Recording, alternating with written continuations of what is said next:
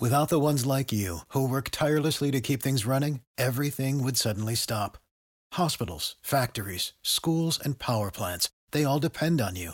No matter the weather, emergency, or time of day, you're the ones who get it done. At Grainger, we're here for you with professional-grade industrial supplies.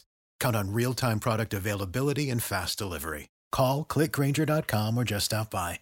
Grainger, for the ones who get it done. I live in Florida, the more sane part of Florida. No Democrat elected officials, but when you see a newspaper story that starts with a Florida man or a Florida couple, you know you're in trouble. Here's one. The story reads, a couple in Florida, Tito and Amanda Watts, were arrested a few days ago for selling golden tickets to heaven to hundreds of people.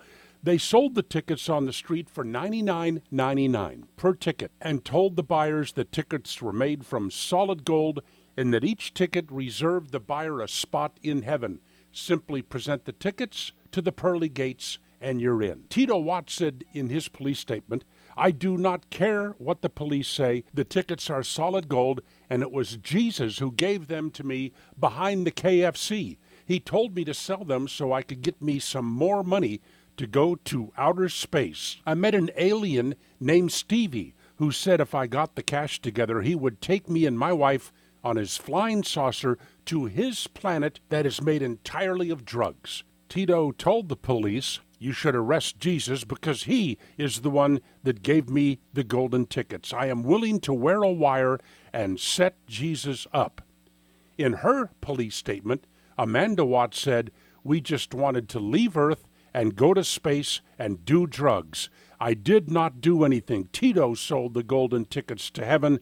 I just watched. Police said they confiscated over $10,000 in cash, drug paraphernalia, and a baby alligator. The story's absurd. Everybody knows that people in Florida don't walk around with baby alligators. Well, maybe in Boca. But I'm in Naples, which just happens to be where the Solomon Brothers Neilbort Studios are.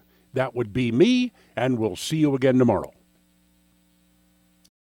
Without the ones like you, who work tirelessly to keep things running, everything would suddenly stop.